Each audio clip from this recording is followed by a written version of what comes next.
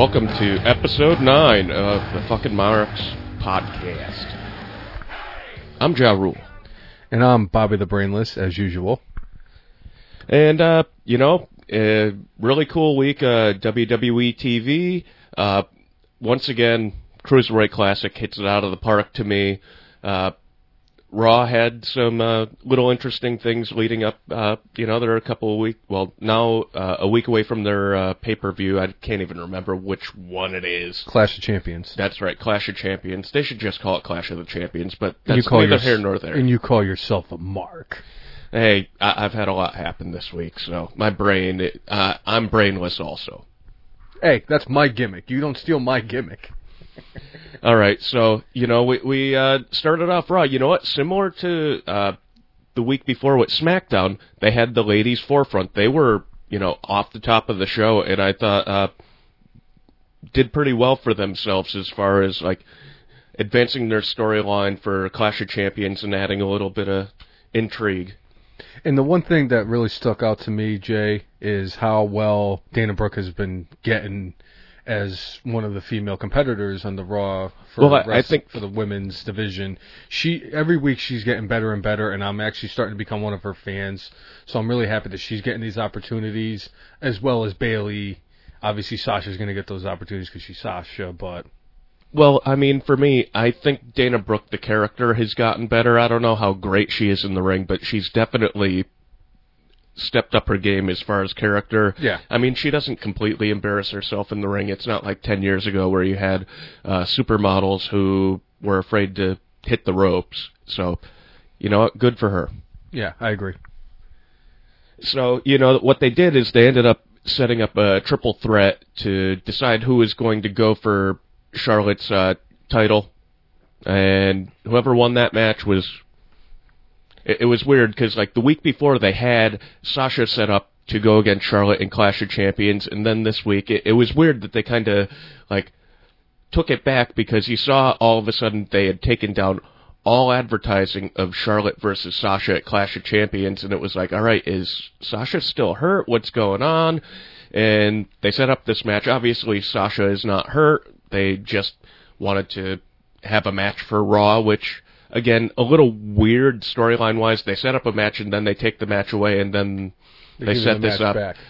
So, but you know what? The match itself, it was good. It was fine. The storyline they did was stupid, but the match itself was good, and, Sasha won again, so... The one thing about the match that stuck out was the fact that a lot of the marks on the internet, the trolls and everything were saying, Sasha's shoulders were also down when Bayley was getting pinned, so maybe it should have been a double pin, so it would have been a triple threat. It's all because they love Bayley and they just want her to have the opportunity to be one of the main competitors in the women's division, which I can't, argue with that because Bayley is very talented, deserves the opportunity, but she's going to get her chances. It's going to take some time. I mean, Sasha was with the company over a year, on the main roster, over a year before she finally got that opportunity. Well, the thing here that I thought was interesting is Sasha pinned Bayley, and before the match, when Bayley made her debut, she debuted on the main roster as Sasha's mystery tag team partner. And here, they were still kind of friendly, but Sasha's going, no, I'm going for the title. I don't care if you're in my way or not. Right. And they kind of sowed the seeds with the fact that it was Sasha pinning Bayley, and it was, I wouldn't say not legit, but, came in and pinned her, and when I think Bayley had Dana Brooke pinned, and Sasha ended up taking her out and getting the pin. So I think they're still going to be friendly, but I think you're going to see this is the start of something that's going to lead to them at WrestleMania wrestling for the title. Oh, I could definitely see something like that happening, especially with those two. They had an unbelievable match at last year's NXT Brooklyn, the NXT TakeOver in Brooklyn.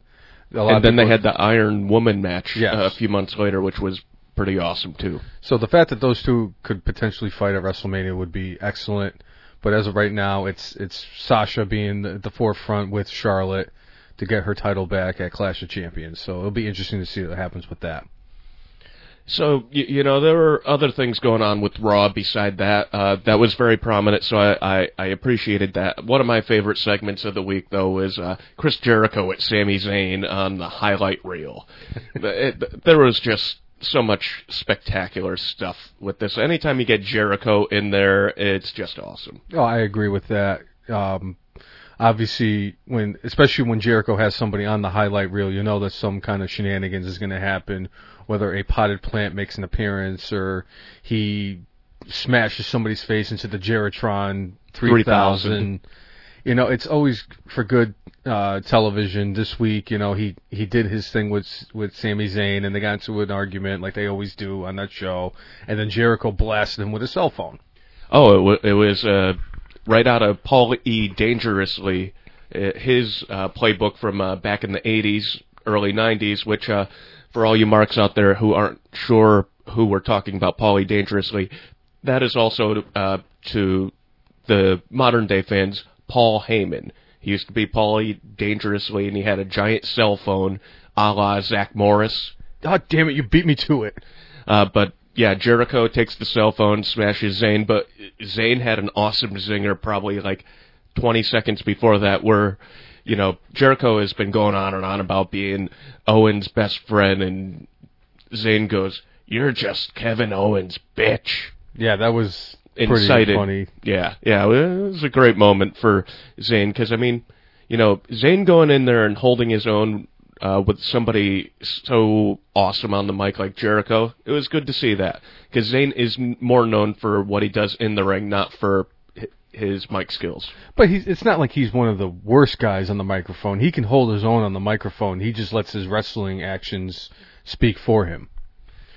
So, great segment. Enjoyed it. I think it's going to be Sami Zayn against Jericho at Clash of Champions is officially signed, so it was good. It brought that story forward, and, Zayn and Jericho is going to be awesome. I agree. So, we got the Sheamus Cesaro best of 7. Sheamus went up 3-0. Cesaro got a win in the non-televised match, and here they had match number 5, and just like I thought, Cesaro won, and with the chicken shit heel move, by the way. Hey, you know what? This whole thing, I think, is set up to get Cesaro over, whether it's as a heel or as a face. I don't really care, as long as he goes over and looks strong. I'm just excited because it's starting to look more and more like it's going to be Cesaro getting that Red Sox-Yankees ALCS 2004 feel to it, where Sheamus was up 3 matches to none, and then Cesaro could come back and win it 4 straight to win the best of 7 series 4-3, and I really do hope he wears like a David Ortiz jersey for the 7th match, because I think that would be fitting. It would be interesting. I don't know if he'll do that. I don't know how much of a baseball fan he is, but it would be interesting. And I'm still pulling that they'll do some sort of like brawl for like that last match, whether it's outside, the arena, or whether it's actually inside. I would prefer outside the arena, a la Fit Finlay and Lord Steven Regal from all those years ago. At the time, I think he was Lord William Regal, but that's neither here nor there. It's also interesting that the way it's set up right now, that if it actually does go to that 7th match, the 7th match will probably end up being at Clash of Champions, because if they fight match 6, I keep wanting to say game, but they fight match 6 on Raw this week, then they're definitely going to have match 7 be part of Clash of Champions pay-per-view, which would make a lot of sense.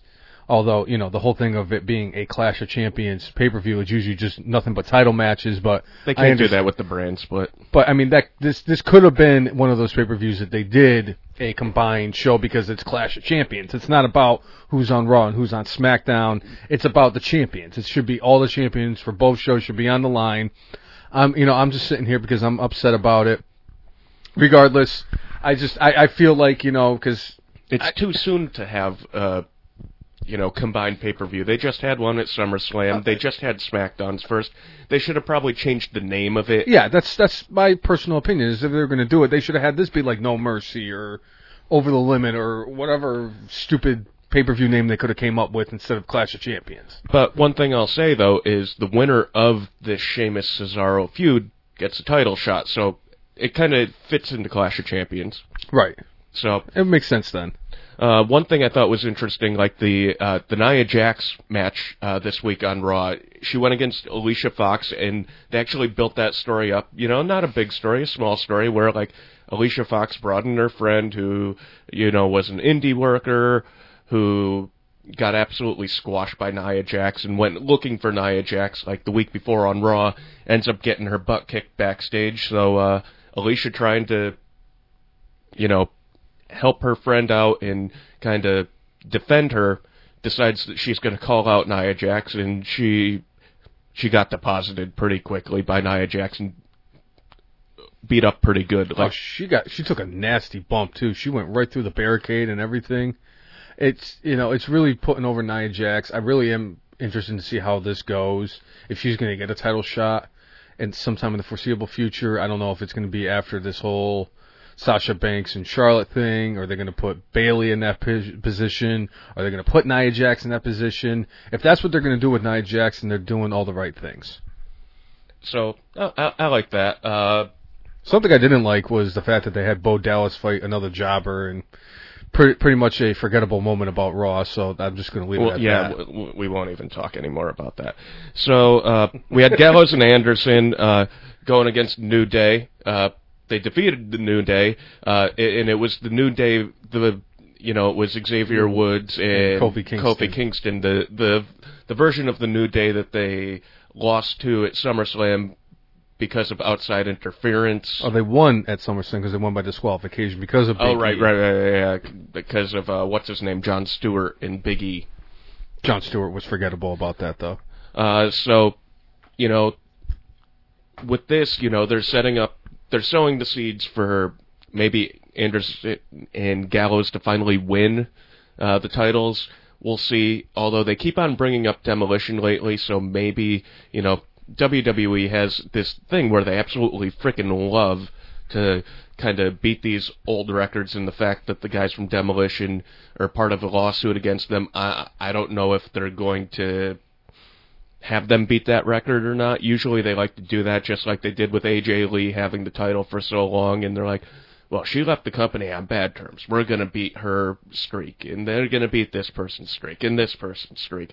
So I don't know if they're going to be vindictive about this, or, they're actually going to finally pull the trigger and have Gallows and Anderson win. I hope they do.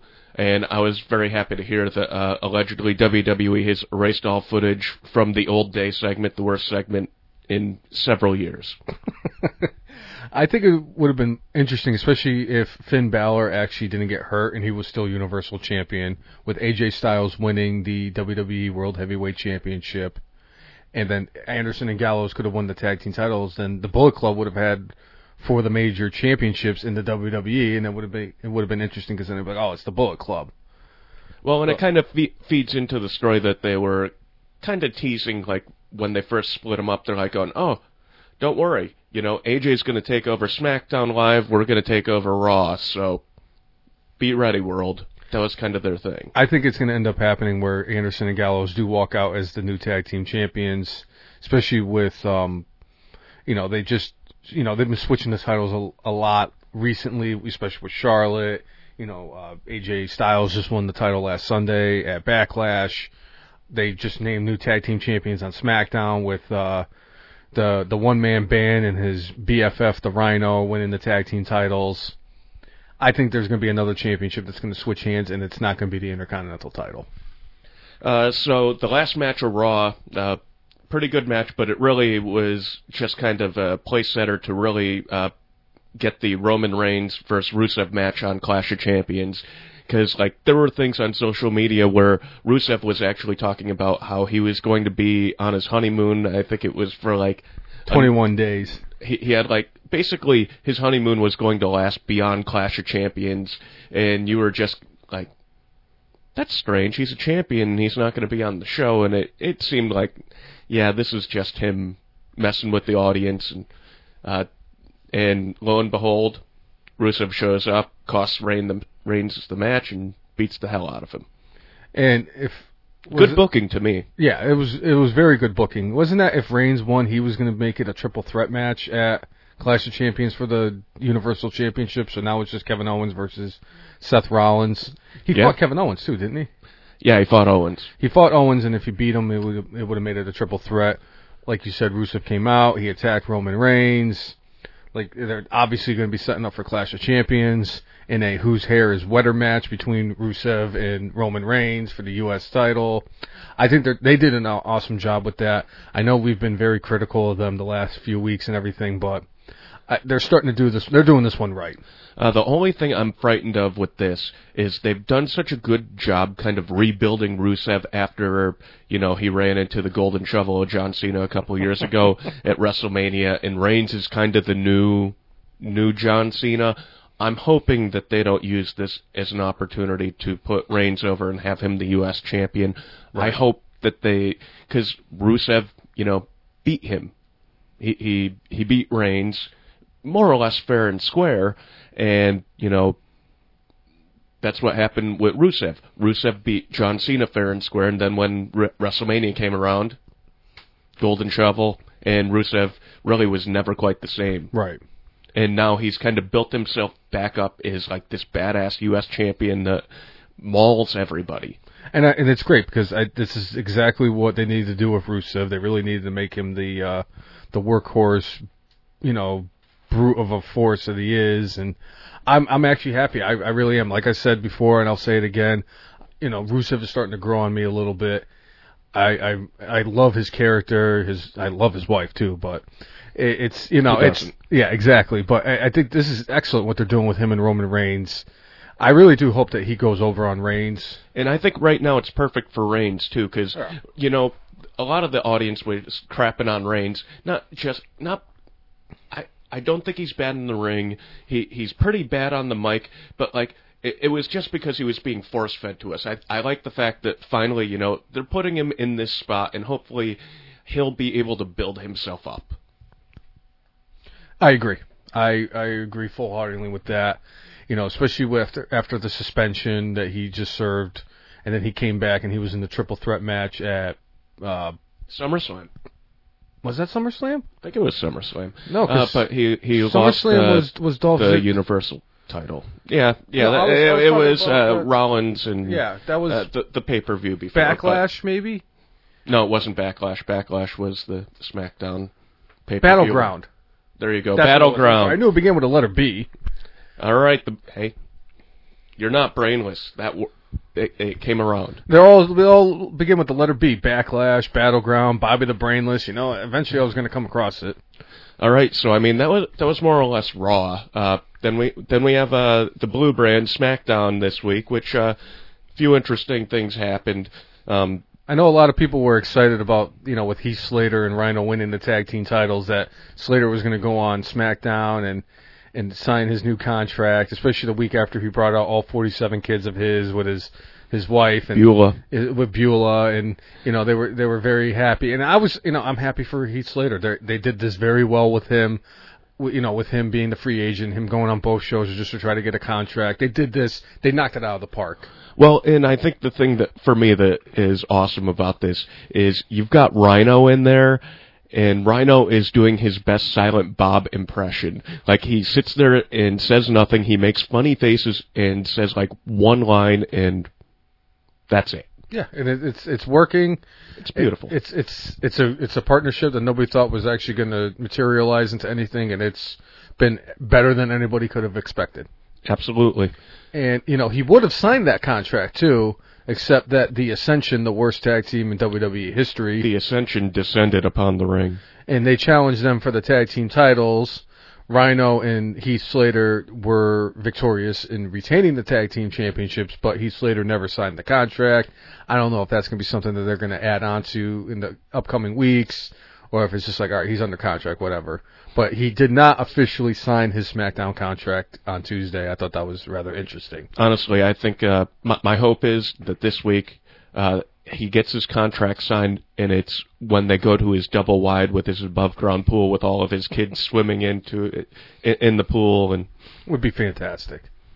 So I'm looking forward to that. Another interesting thing that happened this week, I found it interesting. We didn't talk about this, but on Raw, Jinder Mahal defeated Jack Swagger, which kind of led into the story of Jack Swagger has now been traded or switched brands or whatever. He's now on SmackDown Live. Yeah, they were talking about it in the background. He was, they were cutting an interview, and they were asking him about his contract, and he goes, I don't want to talk about it. And he kind of just, shrugged it off and walked away.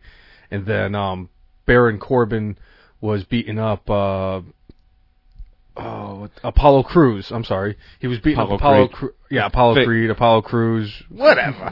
He attacked him. They didn't even have a match. And then the All-American comes out, and he confronted Baron Corbin, and Corbin just kind of got out of the ring and walked away. And Jack Swagger is now I'm part of the Blue brand, and I'm actually happy for Swagger. This is an opportunity for him, going to SmackDown, because you're going to get lost in the shuffle on Monday Night Raw because it's all about Seth Rollins and Roman Reigns, in my opinion. Well, and you got Kevin Owens too, champion, longest reigning champion, Universal. But it's going to be interesting, though, because it kind of plays into the whole thing with what's going on between The Miz and Daniel Bryan. Now that Jack Swagger, obviously compensation, trading, Jack Swagger for The Miz is kind of like trading Heathcliff Slocum to get Jason Veritek and Derek Lowe, in my opinion. It's just not a fair trade. But, with everything that's going on with Daniel Bryan and The Miz, and they're talking about his contract, and he wants to renegotiate, and he could go to Raw.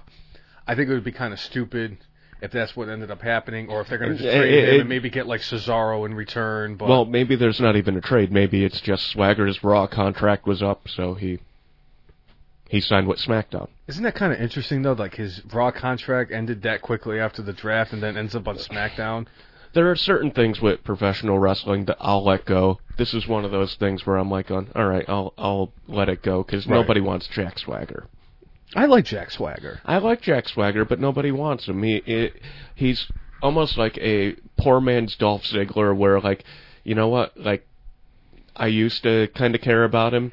He's good in the ring and what have you. I really preferred when it was him and Cesaro together as a tag team, but, injuries and bad timing and what have you happened with that. But with Swagger, it's you start to care about him, and then, they either pull the plug on whatever he's doing, he gets injured. He's injured a couple of guys. I'm sure he didn't mean it, but things like that to me have kind of staled me on Jack Swagger. I don't love him anymore, and when I see him in the ring, I don't take it seriously too much. See, I just really hope that they bring back the Swagger Soaring Eagle, because that was the greatest thing that they ever did in the WWE. At least in my 28 years that I've been watching professional wrestling, the Soaring Eagle with Jack Swagger was just fantastic. It ultimately led to a match between the Soaring Eagle and I think it was El Torito, or was it Hornswoggle? I don't remember. It was one of the two. I want to say it was Hornswoggle, and it's just, that's just great television. It's stupid, and it's I love stupid shit, so it's it worked. But I'm done with that, and that's just my opinion on that. All right, so we had a bunch of ladies in a match, trying to set up the SmackDown Women's Title match, which is held by my future ex-wife, Becky Lynch. Well, which one of your future ex-wives won this one? Alexa Bliss. I was actually going to get into it. You were going to talk about how the 5 women were Alexa Bliss and Natty Neidhart and Naomi and Carmella and John Cena's cum dumpster were in a match together, and and ultimately Alexa Bliss was the winner of that, so she's going to be fighting Becky Lynch. So at Clash of Champions, it's going to be Alexa Bliss versus not at Clash of Champions, at the next SmackDown pay-per-view. Oh, I'm sorry. I apologize for that. Unforgiven. I forgot. I should be forgiven because it's Unforgiven. Right. That it's going to be Alexa Bliss versus Becky Lynch, and whoever wins that match will be my first ex-wife. That's very exciting for you. Again, I like that they keep the women prominent. It's good to see, good to know that, this isn't a flash in the pan. They're actually getting behind this, and I've been saying this for weeks. I think they're building an awesome base overall right now with the company, where if they're going to have a boom, like I was saying last week, it may not necessarily be in the United States. It might be in different parts of the world. Right. But, you know, they've got a lot of great performers. They've got a lot of great people on the mic. And, you know, they're finally kind of giving the fans what they want. It's not the same old where we get Randy Orton and John Cena. I mean, well, we'll get into John Cena in a minute. But, you know, we're getting different things. It's the new era, and they're actually going forward with the new era and not resting on the laurels of Super the Cena. past. Yeah. So, although we'll be bringing that up later. Well, might as well bring it up now. I mean, I don't want to talk about it though. So Super Cena made his return to SmackDown Live, and I threw up. You know what? The guy puts on pretty okay matches. I mean, he calls his spots too loudly where you could hear it audibly, and it's like, John Cena, come on. Your punches suck too, and your very painful submission maneuver to end matches looks like it's more painful for you. It looks like you're trying to squeeze a turd back in. But, like, outside of that, like, the crowds are into his matches. He puts on mostly solid stuff. I wish he would work on his punches and things like that, but you know what? The guy's been on top for over 10 years, I guess. I mean, why mess with the winning combination? John Cena sucks. John Cena sucks. So he returned in a tag match. Well, he returned and immediately, you know, after Shane McMahon was cutting a promo, he was talking about how he was going to give Dean Ambrose his opportunity for a one-on-one match with AJ Styles, the new reigning, defending, undisputed WWE World Champion. And then he's like, oh, well, by the way, it's now going to be a triple threat match because we're going to put John Cena in there because that's what makes the most sense. And, you know, it just kind of made Shane McMahon look like somebody who's a hypocrite or a contradictor. Yeah, that's not a new era at all. Yeah, it's that's just not like new thoughts. And then, like you said, you brought up the player part, and it's like, all right, he did his best Teddy Long impression, and he put AJ Styles with a partner of his choosing against the team of John Cena and Dean Ambrose, and AJ Styles did go backstage trying to find partners, and, you know, he asked Baron Corbin, and he shot him down and said, I'd rather be your opponent and take your title than be your partner. He asked, I think it was Kane as well. You know who he should have probably asked? He should have asked Rhyno. You know, Rhyno does have a reputation for just accepting tag team matches. I mean, if AJ Styles had called me and asked me to be his tag team partner, I would have been his tag team partner. But what we got the gift of James Ellsworth. And that led to some controversy as well because Mick Foley was stating that, you know, they were stealing Raw talent on SmackDown, and he was giving Daniel Bryan some shit. First of all, James Ellsworth is not talent by any means. He's a guy who got his 15 minutes of fame by cutting a stupid promo where he talked about his, you know, any guy with two hands has a fighting chance, and then gets Gronk spiked a minute and a half later. And I'm surprised. One of the greatest moments on Raw in the past 25 years. 1,247,386 times I've now officially watched that video. By the way. Awesome. So James Ellsworth was out there and promptly got himself beat up by The Miz. Replaced by The Miz. Yep. He got attacked from behind, and then The Miz hit him with a skull-crushing finale on the ramp. Somebody who will be in this podcast a little later on will tell you that it was one of the greatest moments for him, seeing James Ellsworth getting decleated like he did. So, you know, they're moving the story forward. I don't like how they just insert John Cena back into things like they did. I know that they got a pay-per-view and they're trying to get people to watch it, so John Cena does sell tickets, does get people to watch, whether you like him or hate him. You know what? I just wish there was a better way they did it. It was, to me, lazy booking. They couldn't find like a group of orangutans to throw in the steel cage with John Cena, or like a hippopotamus, or, you know, like the Loch Ness Monster, or you know, Bigfoot. They couldn't find any of those just to throw against Cena because, you know, he's going to beat them anyway. Yeah.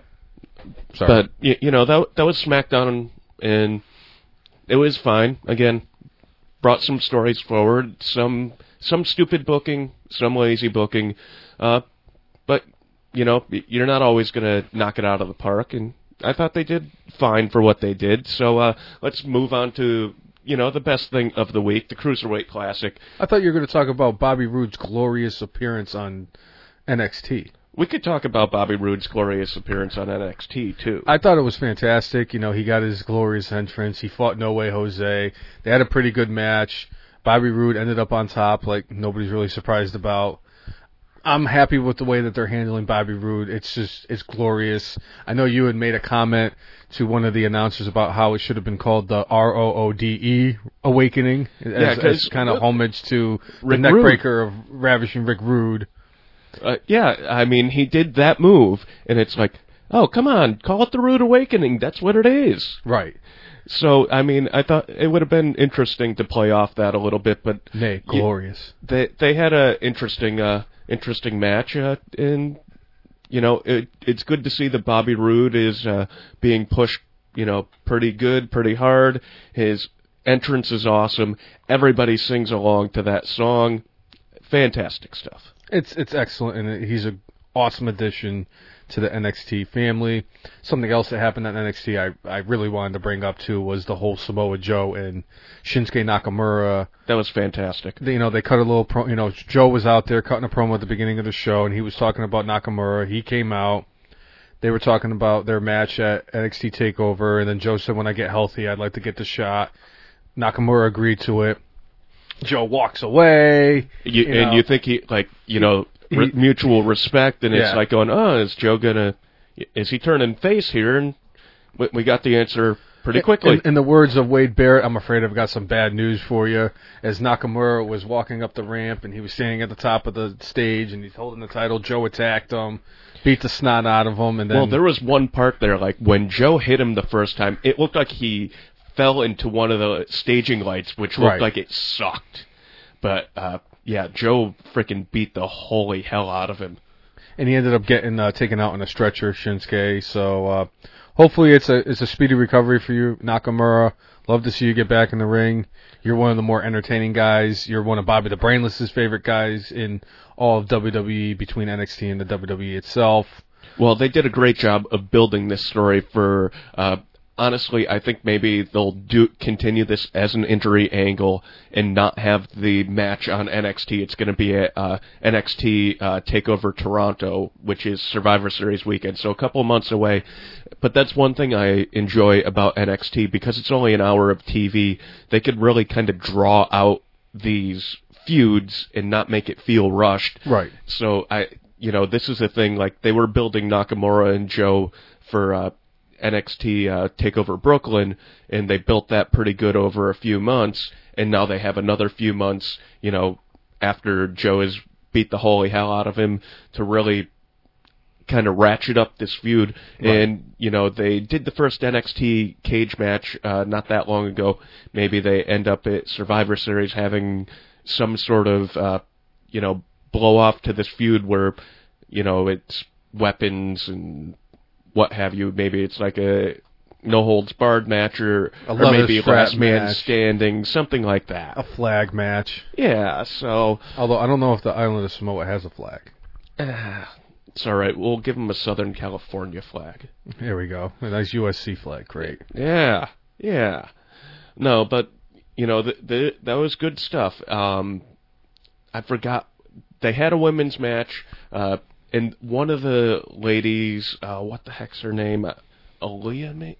No, it was not Aaliyah. It was, I don't know, but she was... Liv Morgan was in the match. Liv Morgan, you know what? She had a lot of fire. I like that. And she was going against Paul Ellering's daughter. I forget what her wrestling name is, but... That's how I remembered her, as Paul Ellering's daughter. So, they had a match, and, honestly, I thought his daughter, Paul Ellering's daughter, was going to go over, because it's Paul Ellering's daughter. It's not like he's a Hall of Famer or anything. Right.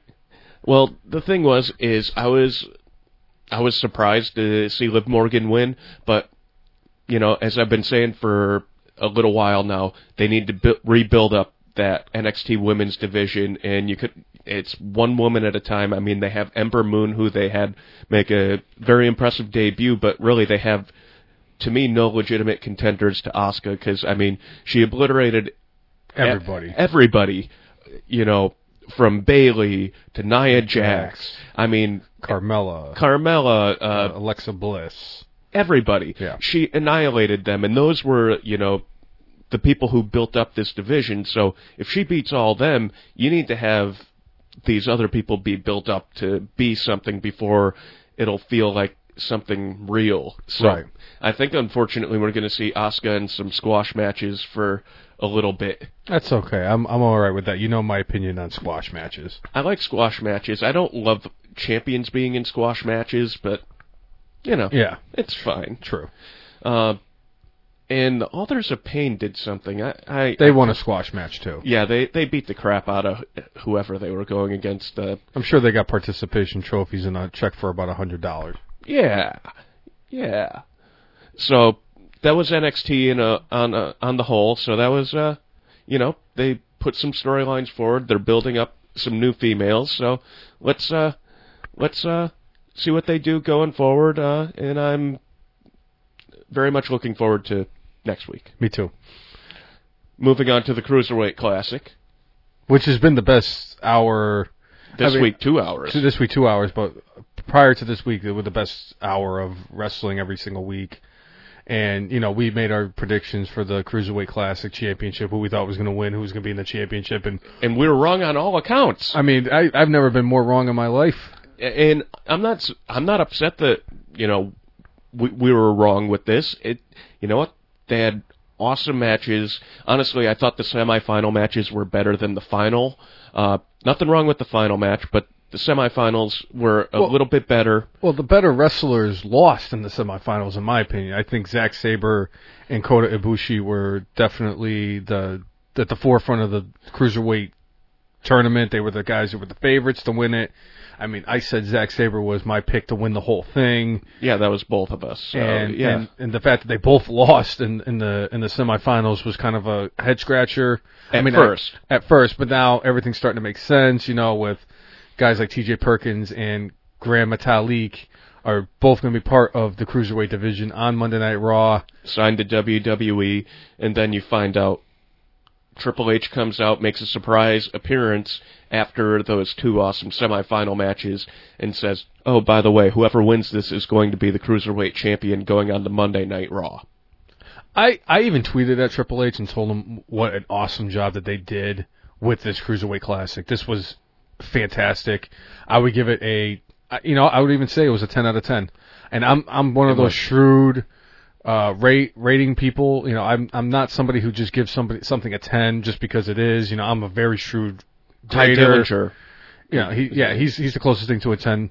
But I got to say, this was a 10 out of 10. They did an awesome job with this Cruiserweight Classic. Daniel Bryan and Mauro Ranallo did an awesome job with the broadcast team. And they got better as the week went on, too. And Corey Graves, as like I said before, the Ryan Seacrest of the Cruiserweight Classic. It was very entertaining, very knowledgeable. All three of them did a great job at it. All the wrestlers, it was great matches every single week. I was not disappointed at all during any part during this tournament. I was greatly entertained. Obviously, we said that it was T.J. Perkins and Gran Metalik fighting for the Cruiserweight Classic Tournament Championship and also the Cruiserweight Championship. T.J. Perkins, also known as the what was he? Huh? When he was with TNA, he was I don't remember. Suicide. Oh, he was one of several suicides. There were many suicides. But, you know, after that tournament happened and he won, and there was pictures circulating of oh, God, I'm having a brain fart right now. This is why they call me Brainless. So, I mean, Cruiserweight Classic, I mean, my overriding thing with the Cruiserweight Classic is I like that they had a combination of guys who wanted to be in the WWE and guys who didn't. So, you know, there were guys going out there specifically not trying to impress anybody. They were just doing what they do, which I think led to them kind of giving zero fucks about whether or not they were impressing anybody backstage or wrestling the WWE style. They wrestled their style, not trying to, you know, be something that they're not. And it made a lot of the matches we see on Raw and SmackDown look so vanilla. They add little nuances in there that really took those matches up like 20 notches. And like you and I have both said in the past, that what made Monday Nitro such a flourishing show on Monday nights when they were competing with Monday Night Raw was the fact that they had the Cruiserweight division there with the likes of, like we said, Jericho, Malenko, and all those guys. They were the most entertaining matches. They had some of the best wrestlers in that division and everything.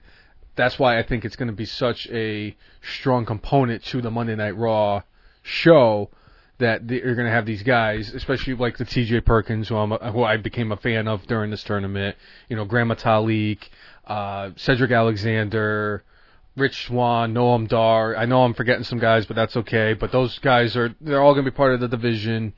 It's going to be interesting to see how it goes. Oh, the Brian Kendrick. How did I forget about him? But I think it's great. I think it's going to be an awesome addition to the Monday Night Raw show. I'm really excited to see where this goes from here. I'm really excited to see how they're going to, introduce the Cruiserweight division to Monday Night Raw tomorrow. I hope they have, like, little vignettes for each of them, so, like, the people that they're not familiar with. I mean, for the most part, there's a large audience who watches the network. I mean, obviously, looking at all the NXT talent that's debuted on Raw or a pay-per-view or SmackDown, you got the crowd, like, the first day Enzo and Big Cass came out, everybody knew every word of, their shtick. Right. Just like when Bayley shows up or anybody shows up, they know who they are. There's a large portion of the audience who already know these people, but there's still, the casual fans who just don't know. So I think it would be good if they kind of had, showed a recap briefly of the Cruiserweight Classic, but had like a vignette.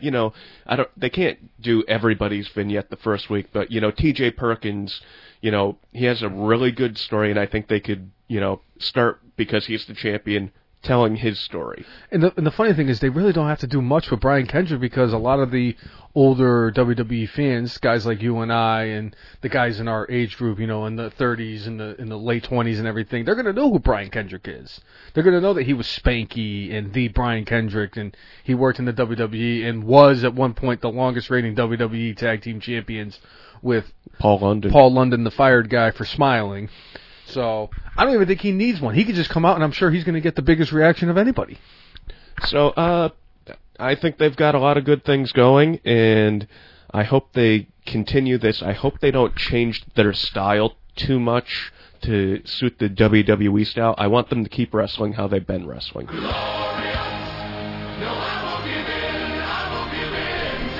All right, so on the Fucking Marks podcast, we have a special guest, our good friend Shawn O. We've known him for a long time. He's ring announcer. Too many years. Too many. Yeah, I've known Shawn for over a decade now. We work together, and we're both wrestling fans. And Shawn works a bit in the Squared Circle, and he announces wrestling matches, and we talk a lot of old school wrestling with him. He's a good dude. This is going on like almost 10 years that I've been doing this. Wow, it's 2016. I started about 2007. So started in New England with Top Rope Promotions, was the first promotion where I actually got to work in wrestling. However, I will say that I will give credit to Bob Evans, of Brutal Bob Evans of current Ring of Honor fame, where I announced my first match for his promotion at Eastern Pro Wrestling, which is no longer around, but gave me a shot. It was a show in Mendon, Massachusetts, in front of 50 people at a church, and I was nervous as hell, I will tell you that. But I will say that I've been blessed to do this for almost 10 years, and working with a lot of great names, and been in front of as little as 12 people to as much as 6,000 people, going from a 50-people church in Mendon, Mass. to 6,000 people in New York City. And, it's a lot of fun. And I will say that, the fans are great. And, the fans keep me going. And I can say that I think the fans keep the wrestlers going, too. Because just the response that the wrestlers get, that the announcers get, that the referees get, kind of gives you a little bit of the adrenaline rush. So, with I enjoy it. The roads a lot, the open roads. I mean, it's kind of lonely and long. Where Yes. like you finally get to the place and having the crowd chant for you, or like, you know, just really being into what you guys are doing. I'm sure it helps make the long roads a little more tolerable. It does. And, you know, honestly, it's like, who cares about the ring announcer? But the ring announcer is the first person that the people see.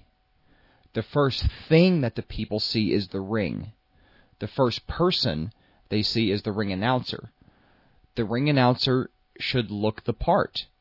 Should have the suit, whether it be a suit with a shirt and tie or a tux. Now, I don't wear a tux. I don't own one. I wear a suit. I wear a simple black jacket, black pants, but I change my shirts. Now, how about the shitbags that we've seen out there who are like wearing like a regular Joe Schmo's shirt? I mean, talk about something that just kind of freaking gets you going right away. You're like, you try to be professional about it. And yes. I'm gonna call out a promotion right now. Next Evolution Wrestling. They're based down in Elizabeth City, North Carolina, which is about an hour or so from here in the Norfolk area. And I went to a show around Christmas time, this past Christmas, so we're September, so probably about 9 months ago. The ring announcer, who I understand is also one of the owners of the promotion, he shows up in the ring wearing dirty blue jeans, a black T-shirt with the name of the promotion on the shirt, and a Santa Claus hat. Now, mind you, this is around Christmas, so you got the Christmas theme going on. They had a Christmas tree set up in the building, which was, I believe, a National Guard armory down in Elizabeth City, North Carolina. Not very big, but it was big enough for their purpose. And this promotion, as a lot of the promotions around this area usually get the same 50, 100 people every show. They have loyal fans. I give them that credit. The fans love what they're putting on. I can't knock them for that. However, when I saw this ring announcer, his ring name is Vax the Velvet Voiced Viking. What the hell? I've never heard in my life a ring announcer having a gimmick name. Ever. And I had seen this guy one other time because I had been to a show once previously, almost about a year ago now. Now was that the Hampton Roads Championship? No. Okay. This is a promotion called Next Evolution Wrestling, and it seems like they run exclusively down in Elizabeth City, North Carolina. The Hampton Roads promotion, that's another promotion in Norfolk. That's another issue, another story. I wouldn't say it's an issue, but it's another story. But so I go to this show in Elizabeth City. I happen to be down in the area, and I saw a sign that was out on the road, that was on the entrance road to where the building was. The sign was one of those large vinyl signs that you would see hanging outside of a convenience store, advertising like whatever the soda special was or whatever the beer special was for that week. And it's a sign that is put out by the distributor, like the beer distributor or the soda distributor. So they had this vinyl sign that had a Pepsi logo on it. And it was written up in magic marker, like a Sharpie pen. It said, Live Pro Wrestling, down this road, National Guard Armory, 7 p.m. No name of the promotion, what it is, who's going to be there, nothing. It was so unprofessional. And I'm thinking, what the fuck is this? So I had been to one of their other shows, and I'm thinking, I'm just going to go. I'm already in the city. I'm just driving through. I'm just passing through on my way back to Norfolk. I'm like, I'll spend the hour or whatever, hour and a half. So I show up there, and I pay the $10 to get in. I didn't ask for a ticket. Nobody knows who I am. And who cares who I am? I'm a ring announcer. Who cares? I don't expect any... Sure, no special treatment. You're just a fan of professional wrestling going to see a show. Exactly. I'm not asking for a ticket. I'm not trying to say who I am or anything like that. Nobody cares. And which I know that.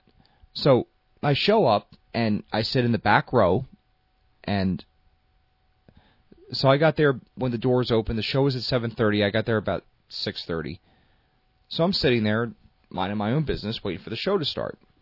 So here comes the ring announcer. And I'm looking at this guy.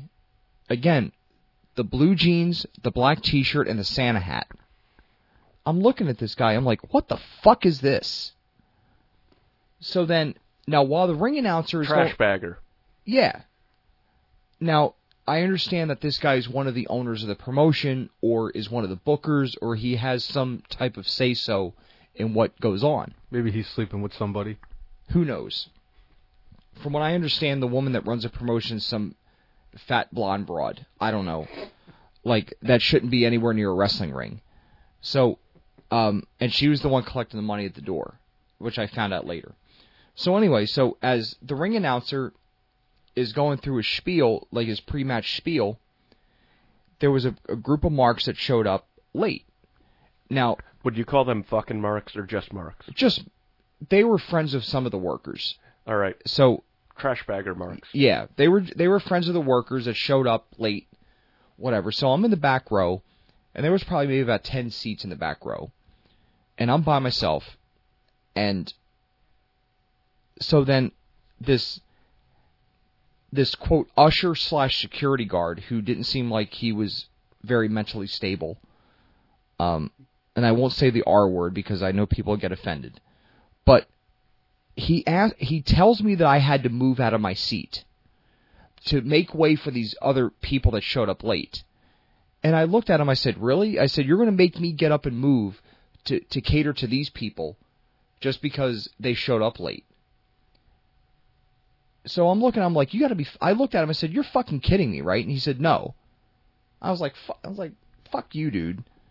So I go over to a nearby souvenir table, like somebody was selling T-shirts, and I looked at the guy, and he was somebody that worked for the promotion. I didn't know who he was. But then I said, how do you, like, what is this? Like, you're making somebody that showed up an hour before the show, paid their money to come in and sit down, then you're making that person to get up and move so they can cater to a group of marks that showed up late that were friends of the workers, which they were, because I asked. I went up asking later. And he says, I don't know, man. So later I go up to the quote usher / security guard, and I told him basically how unprofessional he was being, which he was. And then a couple of other ladies that worked for the promotion who were either wives of the workers or what, I don't know who they were. So they sheepishly and very rudely gave me a seat in the front row. I said, I don't want a seat in the front. I don't want a seat in the front row. I said, I want to sit where I was. And I said, it was unprofessional for what you did to make me get up and move. I said, you don't do that. Like, it's first come, first serve, which includes the front row. That's how you guys run your company. So they were pretty rude about it and didn't like being said, look, you were unprofessional. So the security guard was really nice about it later. I talked to him. I calmly talked to him later. I said, listen, I said, I've worked in wrestling for 10 years. I said, you can't do this. Like, when it's first come, first serve, that's what it means. If you have to put more seats down for other people, then you do it. You don't make somebody get up and move like you did. He says, I know. He says, I know, but I'm doing what I'm told. I said, nobody told you to do that. I said, you did it on your own.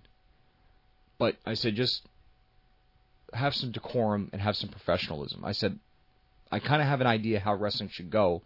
I said, in terms of like seating people and stuff like that. So then later when the women were like being very rude about it and they were trying to say I was blowing things out of proportion, I said, maybe I am. I said, but you know what? What you did was wrong. And I said, also, your ring announcer looks like shit, which he did. And they were like, how do you know that? I said, I've been doing wrestling for almost 10 years. I said, I'm a ring announcer. I think I should know how a ring announcer should look. And so I watched the show, and it was all right. I mean, there was a couple good workers on the show. A couple of them wrestle here locally in Norfolk as well. Yep. And one guy, he's a really tall, lanky, skinny guy, and I can't think of his name. I think it's Sterling Williams, I think it is. One would think looking at him that he's a crackhead because he's just very thin and doesn't look like... It looks like he needs a sandwich. But I've seen him a couple times. The guy does a good job. And I think, Jay, you've seen him. I think you and I saw him together. I think we saw him together. He's training. He's learning. I thought working his way up, and I thought he did a great job, and I think he still does. And I told him that to his face. But just needs a little meat on his bones. But who am I to say anything about that? And I will say this, I don't take bumps. I'm not a wrestler. In fairness, who am I to say anything? Sure. But I like to think that I know what I like to see. But well, and you have a different perspective of like what should go on. Like somebody like me, I'm just a fan, and like I spot things, and I could kind of see things where I'm like oh, well, that's a little messed up. But like, I mean, I remember one time we were watching a wrestling match, and you're like, that wasn't supposed to happen. And then, like, a couple seconds later, then all of a sudden the referee is, he either put up, like, the X sign or something. I'm like, whoa. I mean, you see things differently just because you've been closer to the action. You've seen all this stuff. And sometimes, like, I've even refereed a few matches sometimes when a few times when I first started. And so I kind of, like, they kind of know what they're going to do. They have some kind of an idea. But I don't know everything, and even as the ring announcer, like sometimes I may not even know who's going to win the match. I just have to go with it. I have to pay attention. I have to watch, because sometimes as the ring announcer, I'm also the timekeeper. Like I'm ringing the bell at the beginning and the end of the match. I have to pay attention. I can't worry about talking to the fans in the front row or playing on my phone or anything. I have to watch the matches like as the timekeeper would. You've been calling matches too. I've been calling matches at the same time. And timekeeper and yeah. So I'm involved in everything. Like I have to watch everything. I have to try to watch every single detail as much as I can. But going back to the Elizabeth City promotion, so quickly, so like after watching that particular show, they had one referee on that show, and sucks to be him. Yeah, they had. I know, like that guy did every single match they had. I think they had 9 matches on that show, and this is around December of 2015. So this is a few months back. But so then I was so disgusted at what I saw. Just like some of the wrestlers weren't good. I didn't think they had a few good guys. So I had gone on their Facebook group, and I wrote pretty much a long review about how the ring announcer looked and how I was treated about the seating and this and that. So several people that run that group were responding under the same name, like under the name of the promotion, saying that everything I said was untrue. I said, no, it's not untrue. I said, you don't know how to handle your customers. You don't know how to talk to them. I said, I should ask for my money back, but I didn't. Because you know what? I want that money to go to the boys for the boys to get paid. Well, and the thing is I hate when people try to cover their ass instead of like saying, you know what? Yeah, we should have done this better.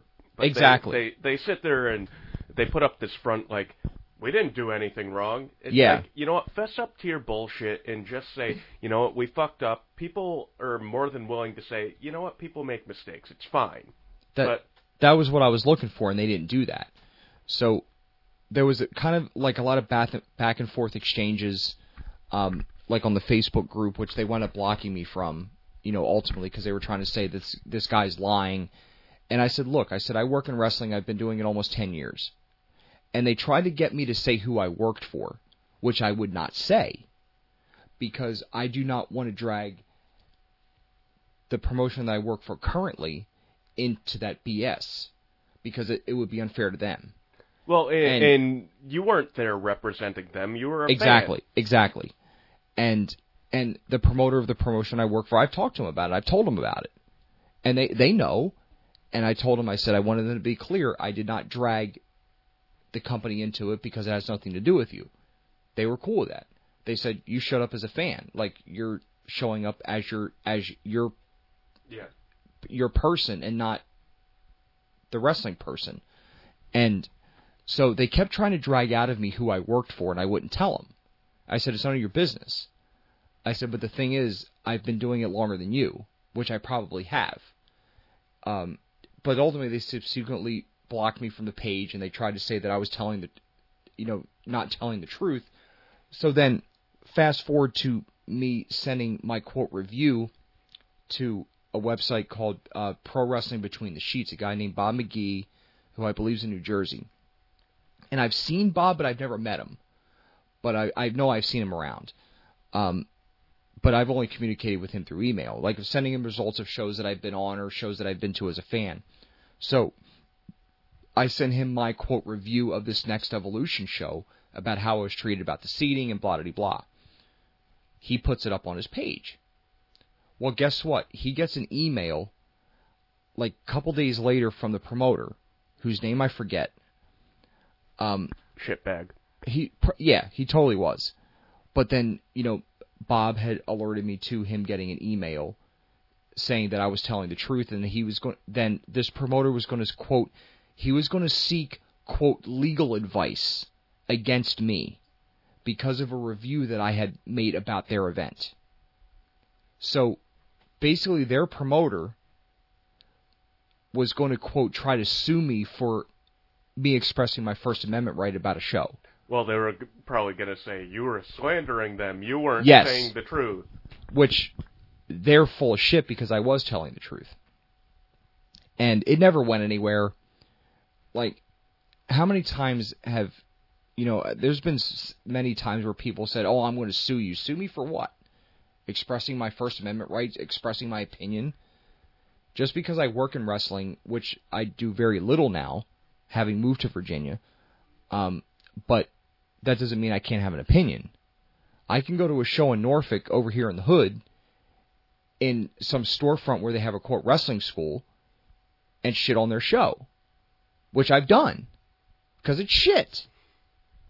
There's one good promotion here, out of all of them that are in this area.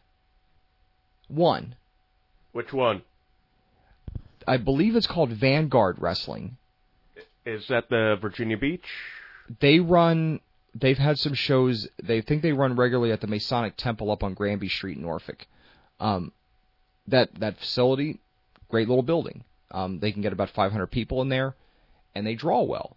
They do well, and I've been to a couple of shows, whatever. And they do a good job, and good for them.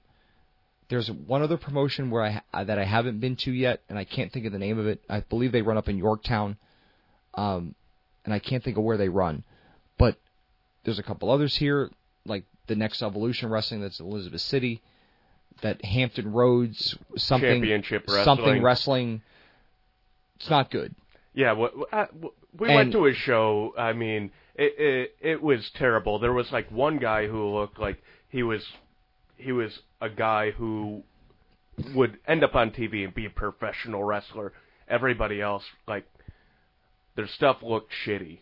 I mean, they don't look like they've been trained. They don't look like they've been trained. There was one guy who's trying to throw work punches and just looked like he was frightened to throw a work punch. And it's like, how do you make it look real? Because, I mean, that's the thing. That's the art of it. You're trying to make it look like you're beating the shit out of the guy, and you're barely even touching him. It's like... Yeah. It's like you're bitch slapping. You're bitch slapping them. It's like, you got to make it look legitimate. And I believe that was in Chesapeake. I think it was probably about maybe 9-10 months ago, I believe it was. But you see crap like that, and it kind of turns you off. I almost want to go there, almost like a frickin' Sharknado movie. Like, you sit there to watch the disaster or the shit show that it's going to be, so you can make fun of it. Right. I'd like to add on to this a little bit. We haven't heard from you at all. Wait. Yeah, thanks for joining us. Jeez. Anyway. I've only been down here a few months, down in the Hampton Roads area of Virginia and everything, but I have gone to This is a beautiful area, though. I will say this. This part of the country, you guys are from up north. I lived up north for 13 years. It is such a beautiful part of the country, and the people here are great. I will say that. The people here are awesome, and it's a beautiful area. I mean, Virginia Beach is here. The Outer Banks are an hour away. I mean, the Outer Banks are paradise in my mind. it's just such a great area here. And those of you listening, wherever you may be, please let us know where you are, because we want to know where you are. You could be in Virginia, you could be in Norfolk, you could be in Williamsburg, you could be in Richmond, you could be in California, you could be in another country for all we know. Let us know where you are, because we just want to hear that. We want to know where our listeners are. I'd like to add on to what you guys were saying about the independent shows that you've, especially like what you've been to, Shawn, and how, Jay, you've been to some independent shows around here. I haven't had the opportunity yet to go to an independent show here in Virginia, but there were a couple of shows I went to when I was living in the Northeast. One of the shows that I went to was absolutely terrible. One of the worst things I've ever seen. I'm actually kind of disappointed I actually spent the $15 to actually go to the show. And the other show that I went to up in the Northeast, which I saw in Mass, was the first experience I ever had with Shawn O. Was this in Webster? This was in Webster, Massachusetts. Which was about an hour or so outside of Boston. I will say this about the two promotions, about what you were saying about how the announcer looked like shit in that show you saw in Elizabeth City and everything. Yeah. I went to an NEW show, Northeast Wrestling, it was a show in Waterbury. Yep, Their big attraction for that show was Hacksaw Jim Duggan was going to be signing autographs.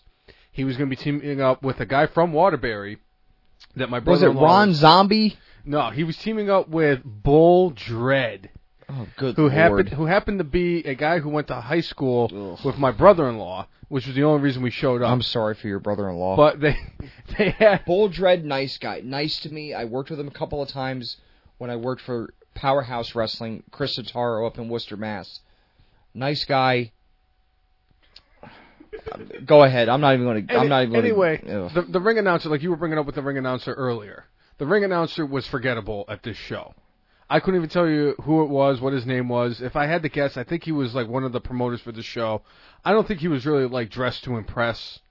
Like he didn't have like the suit and tie like you said that you come out with, and even the guys like in TNA and Ring of Honor and the WWE have done, because that's the professional thing to do as a ring announcer. The show was forgettable. The highlight of the show was the fact that I saw Velvet Sky's thong. I mean, she's a cunt. And I will say this. Anyway, that was my experience with her, but it's been several years ago. But like she does a good job, though. Like I give her that. But my experience with her was not good. But anyway, she promotes herself pretty well. She does, yeah. But like I think she's a bitch, but that's just me. You brought up Ron Zombie, which was kind of funny that you brought him up. Nice guy. Because great guy, good to me. Doesn't mean I have to like what he does in the ring, but, right. But he's been good to me. I will never forget that was the one thing, other than Velvet Sky's thong being visible during her match, was the Ron Zombie match, because it was like a quote-unquote Extreme Rules match where he fought against, I don't remember what the guy's name was, but they actually took out the folding chair, put it in like the seating position in the ring, and Ron Zombie went running against the ropes, and the guy kind of like tripped him, and Ron Zombie like hit the chair like he was supposed to do, but it looked so bad that there was a 10-year-old kid, and I will never forget this, the 10-year-old kid was wearing a suit and tie himself. I don't know why he's in Waterbury. It's not the greatest area of the state of Connecticut. Was wearing a suit and tie at a wrestling show on Saturday night, and he goes, "He didn't even hit the chair, Dad." I don't think I've ever laughed harder in my life when that kid said that. But to the other show that I went to, it was a promotion that you were working for. I don't know if you want me to tell the audience. That's fine. Big time wrestling. It was big time wrestling. And we went to it, like you said, in Webster, Mass. Big time wrestling. Good people. Terry Allen, Steve Perkins. Great people. And I will say it took me a couple of years to get to announce for them. Started with them doing camera work. And, they had seen my work in other promotions, and they knew what I could do. They knew I could do it. And, I'm fortunate to do their shows when I can. And actually, we have some events coming up here later this week, which we'll talk about later. And about that promotion, the big main attraction for that one was Rob Van Dam.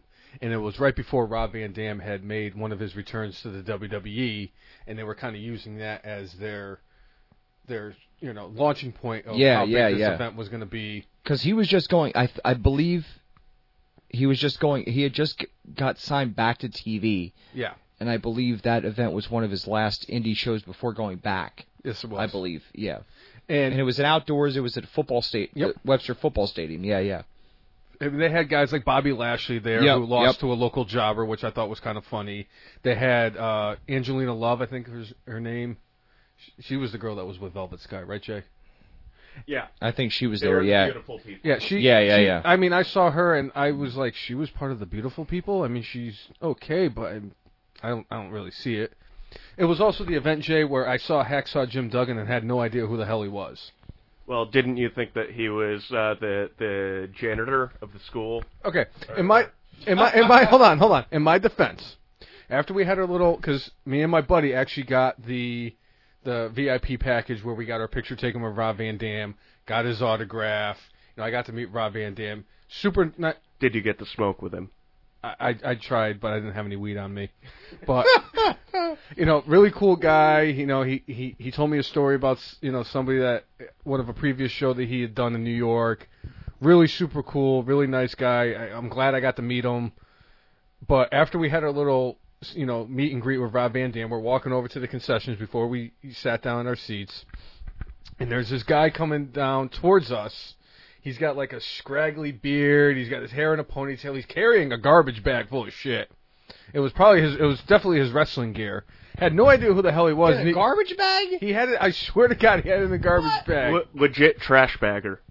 And he walks by me and my buddy, and he goes, "Hey guys, how's it going?" I'm like, "Hey, what's up?" And I just kept walking. And my buddy goes, "Hey," and he goes, "Oh!" And I turn to my buddy, and I'm like, "Why did you do that?" He goes, "Dude, that was Hacksaw Jim Duggan."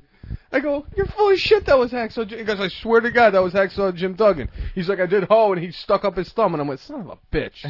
But to get back to my point with the show, it was a show that you actually was... I announced that you show, were the ring announcer for that. Yes. And you actually, like you said, you looked professional. You had the suit and tie on.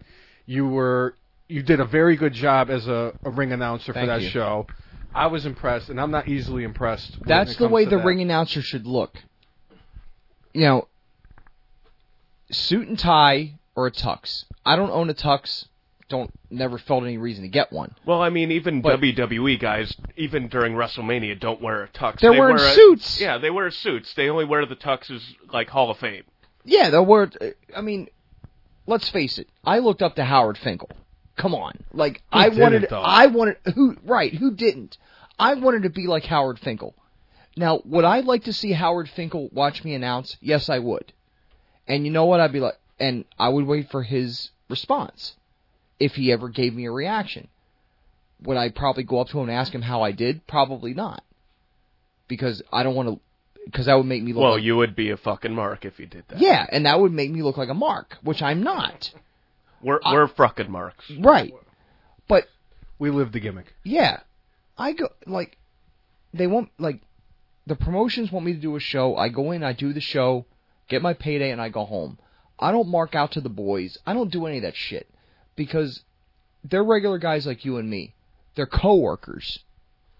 Are they stars? Are they names? Yeah. They're famous? Yeah. That's great. And when I first started out, the first time that I announced a star, I believe it was Brutus Beefcake, if my memory is correct, it was Brutus Beefcake. Now, at the time, in my mind, was I marking out to him? Yeah. But you know what? I knew what it was to be professional and not mark out to it and blah, blah, blah. I knew that. Because I went up to him and say, "Hey, Ed, how you doing? I'm Shawn."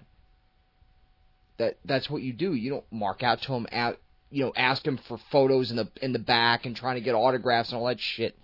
I see this all the time with a lot of workers where you'll have a show full of names.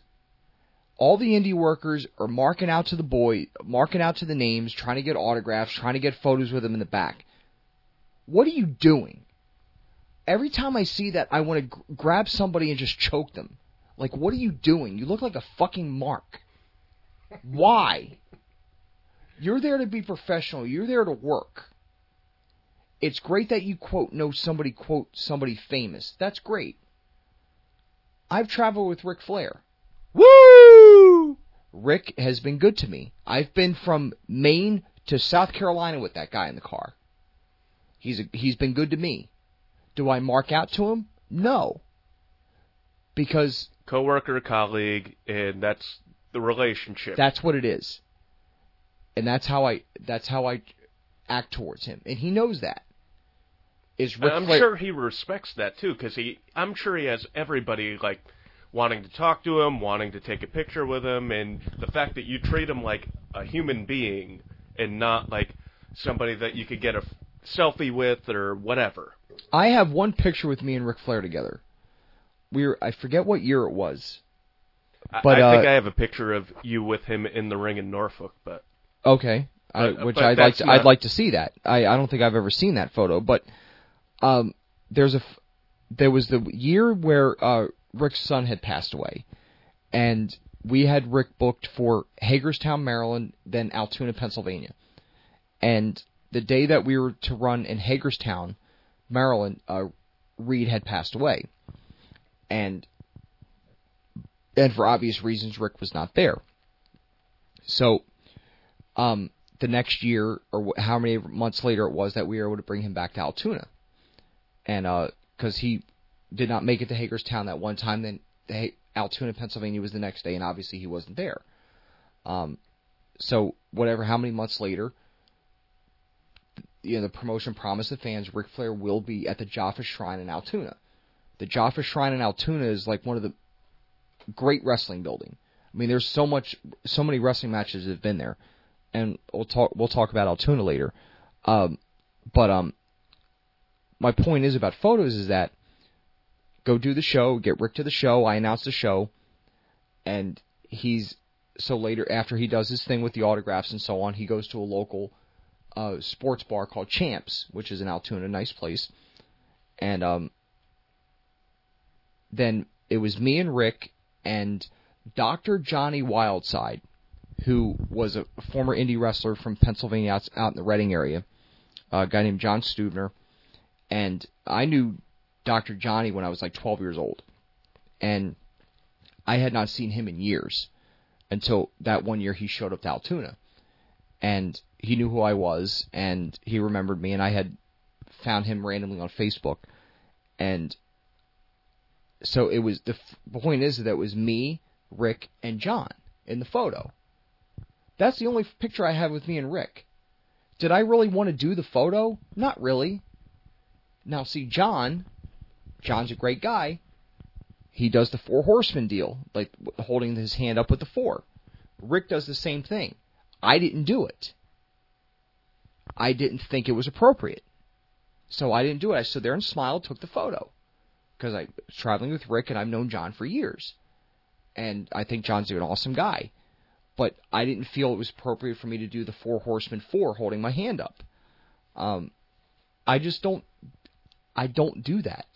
Do I have a photo with me in the Ultimate Warrior? Yes, I do. There was a show that's a whole other story. I could get into that, but there's some other day. Yeah, there's some other day, and there's money issues and financial issues which I'm not privy to really. I'm not at liberty to even say because that has nothing to do with me. But a few years back, there was a show where promotion I was working for brought in the Ultimate Warrior. They had him in Boston, up in Roxbury, and in Portland, Maine. So the second day.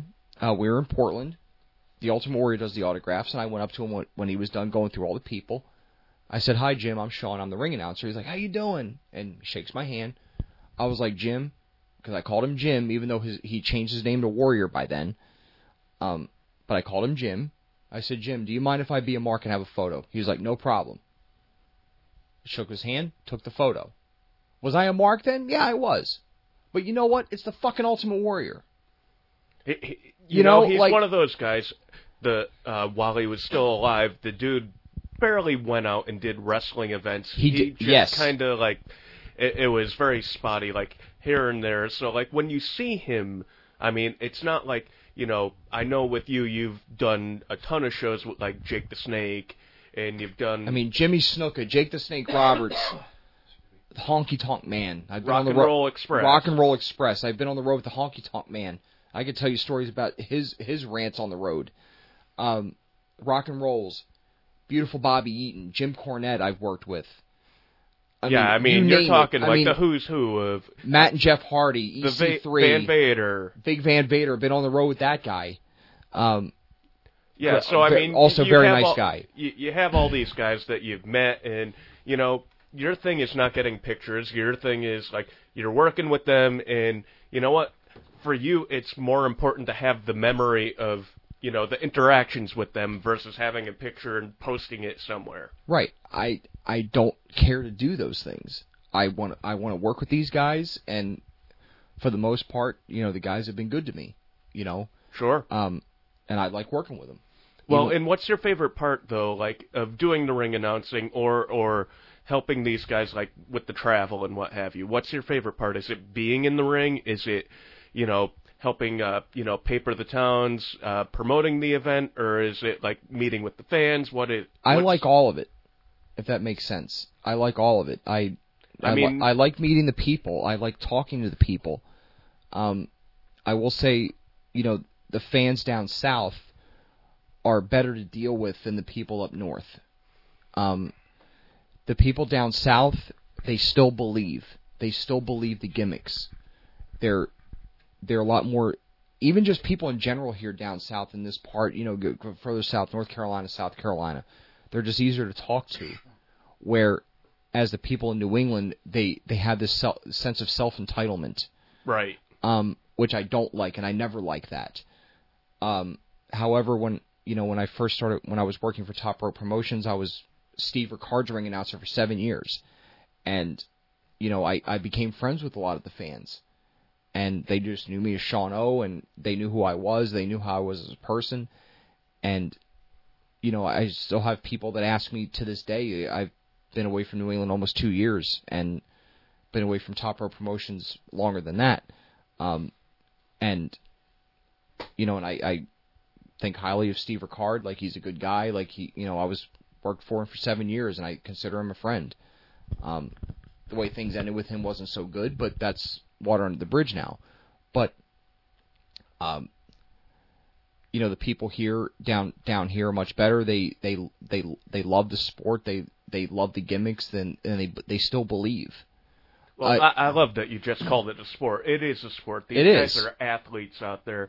Yeah, it's predetermined, but these guys are going out there literally risking their lives. They're getting their asses kicked. Let's face it. And one of the things I have a problem with, just to add on to this, is the fact that people who call it fake. It's not. Wrestling is not fake. It's scripted. If you call wrestling fake, you deserve to get your ass beat. I'm sorry. And I would want to see. I would want to see somebody like Matt Hardy beat the shit out of you. I'm sorry. I would. I want to see Rebby Sky beat the shit out of you, because she would. I'd love to get my ass kicked by Rebby Sky. Oh, I'm sure. She's a fiery Latina, let me tell you. But you know what? She's fiery. She's always been good to me. I've seen her in the worst of moods, and she'd always come up, Shawn, how you doing? Give me a hug and a kiss on the cheek. She's always been good to me. But anybody that calls professional wrestling fake, you step in the ring with a guy like Matt Hardy, you step in the ring with an old school guy like Hacksaw Jim Duggan. Well, Finley is famous. Or Finley. Finley beat the fuck out of you. I'm sorry. He got in my face in Maine one time. Because I forget what the whole details of that story, but he got in my shit because he felt that I made a mistake, which I didn't do. But you know what? That he'll beat guy the fuck demands out of you. Respect. I've heard stories about how he broke somebody's thumb because the person called wrestling fake. He's like, "Oh, you think it's fake? Give me your hand." Yeah. And he broke the guy's finger just for the hell of it. Yeah. Because he disrespected what he did for his living. Disrespected what he did and what disrespected the business. And you don't do that. Now, if you go back how many years ago, the Dr. D. David Schultz incident with John Stossel on ABC, when they did the thing at Madison Square Garden, when Dr. D. David Schultz slapped the shit out of John Stossel. He says, I think this is fake. David Schultz slapped the shit out of him. Twice. Ruined John Stossel's hearing.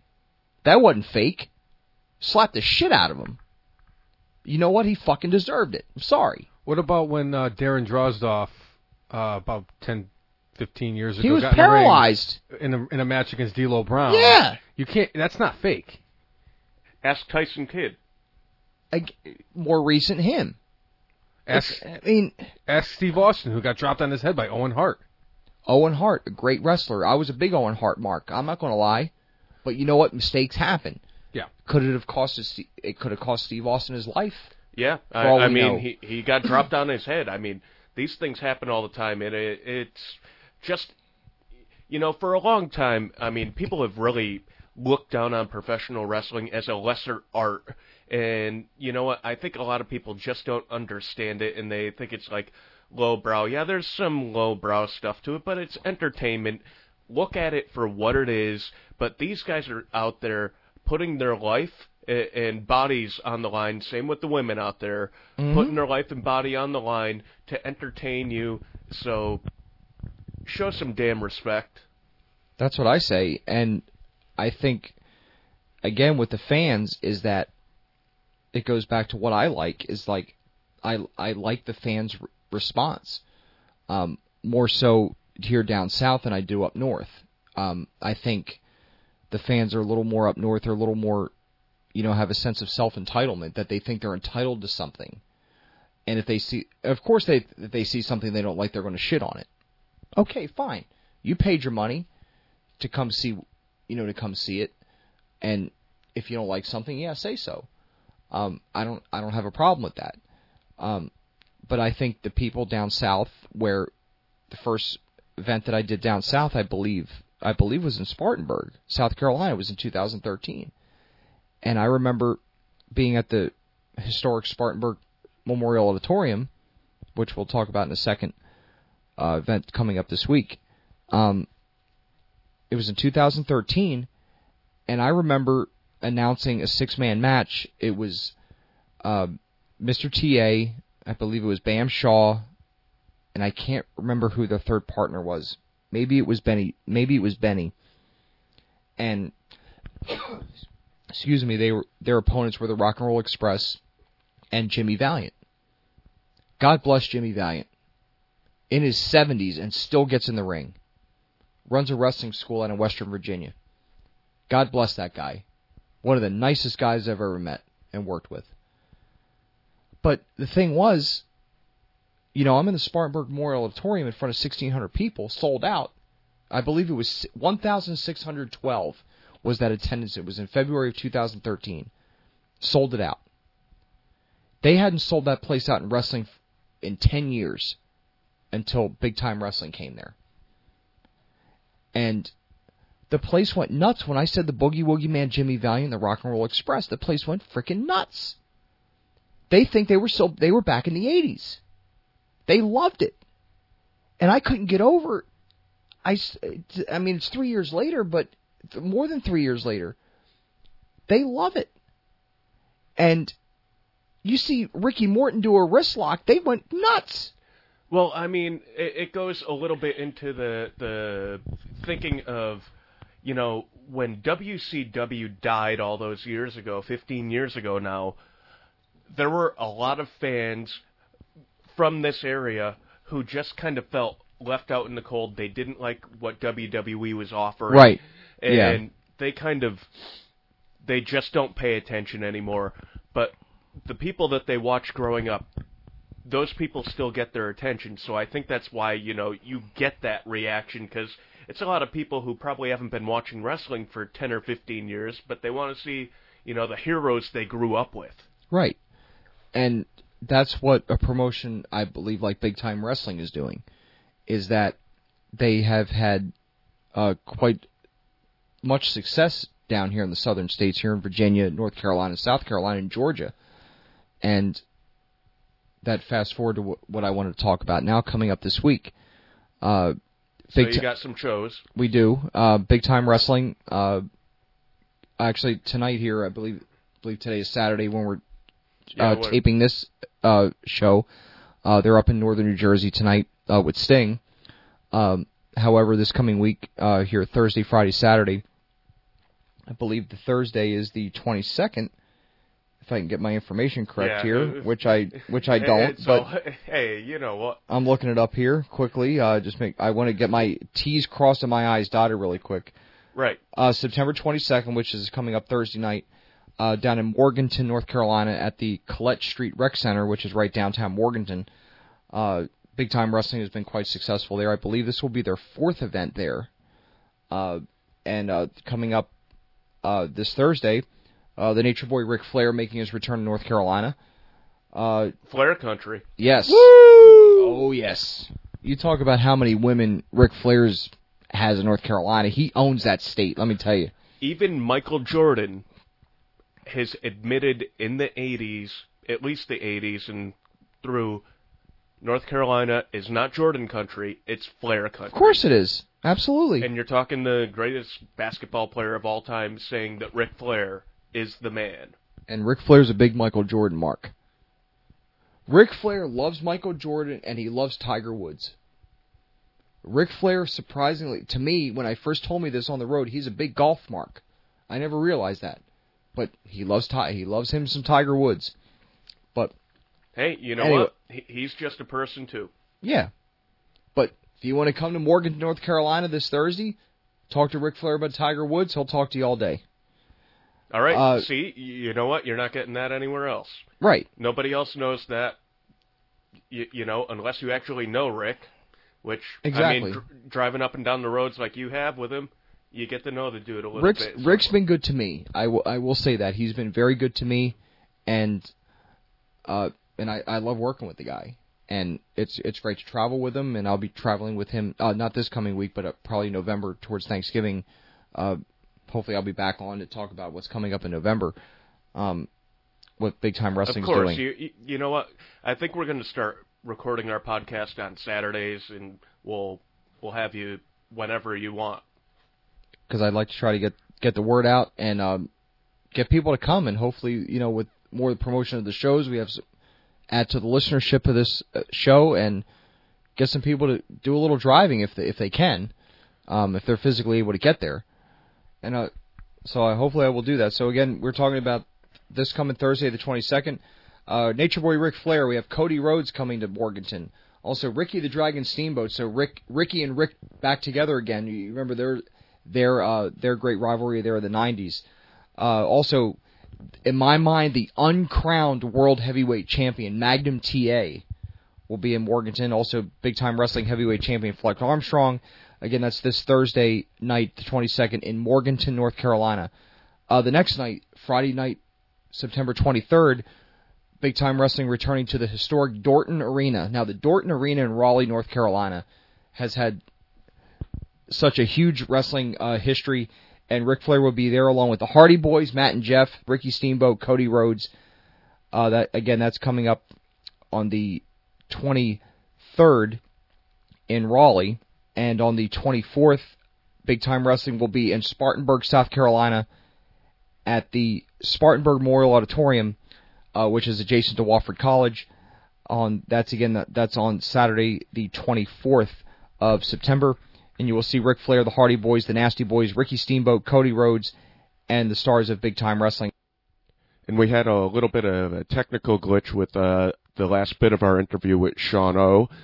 We appreciate him coming on the podcast, giving us his time, a little bit of his insights, a little bit of his stories from the roads. It was awesome. We look forward to having him back. And if you are in the area and you get a chance, go down to the BTW shows, see Shawn at work, see all the awesome wrestling action. And with that said, No Fucking Marks podcast would be complete without... Right now, it is 601 days. 601! 601 days since Curtis Axel entered the 2015 Royal Rumble. And that's how we always like to sign off. For the Fucking Marks, I'm Ja Rule. I am Bobby the Brainless. And we will see you next week. Or you'll hear us next week. One or the other. I'll see you next week.